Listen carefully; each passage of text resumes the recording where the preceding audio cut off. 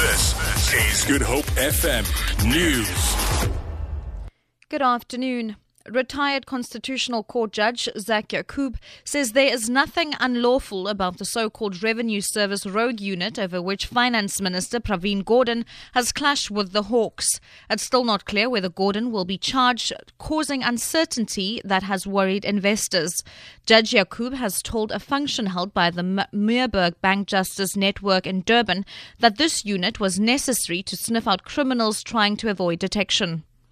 And I want to say to you here and now that I have analyzed it very, very carefully. I have discussed them with many, many people, and the Minister and I consulted with each other, and this may be known publicly now, on these units. And I advise strongly that the units were necessary and they were not unlawful. The late 21-year-old Manenberg hero, Muruwan Scullid, has been described as an inspiration to young people battling drug addiction. A funeral service was held for him in the area today. He died in a car accident earlier this month. He was part of a team walking from Johannesburg to Cape Town to raise funds for anti-gangsterism programs in the drug and crime-ridden township. An emotional funeral service for Scullid was held at the Beulah Community Outreach Centre. His friend, 26-year-old Dwayne Lamour, says he introduced him to the drug rehabilitation organisation Love Out Loud. So I'm sober now for almost 5 years. And that's why it gave me the courage to go out in the community and assist young people that struggle with what I struggle with. And that was the calling that I got from. I had a quiet time once and I felt God told me that this is what you need to go into.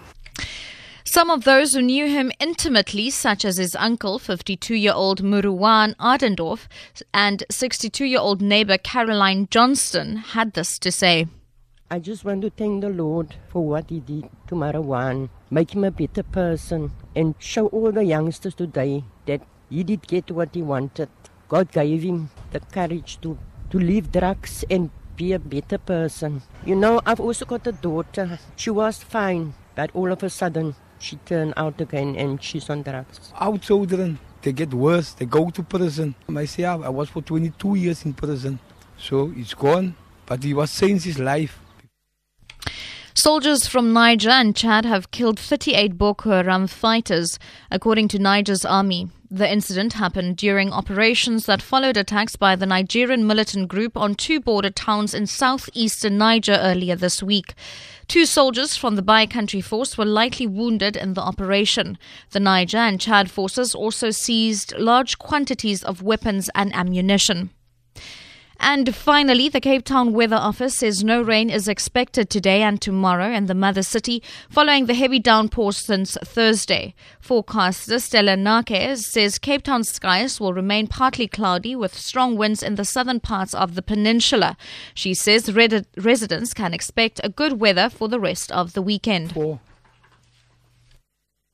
Temperatures are still low for today because of the cold front that affected us yesterday. Tomorrow it should be a nice day, but still cold in the morning, temperatures recovering. There's no rain on the charts for tomorrow. There's no strong winds either. For Good Hope FM News, I'm Sheila Morans.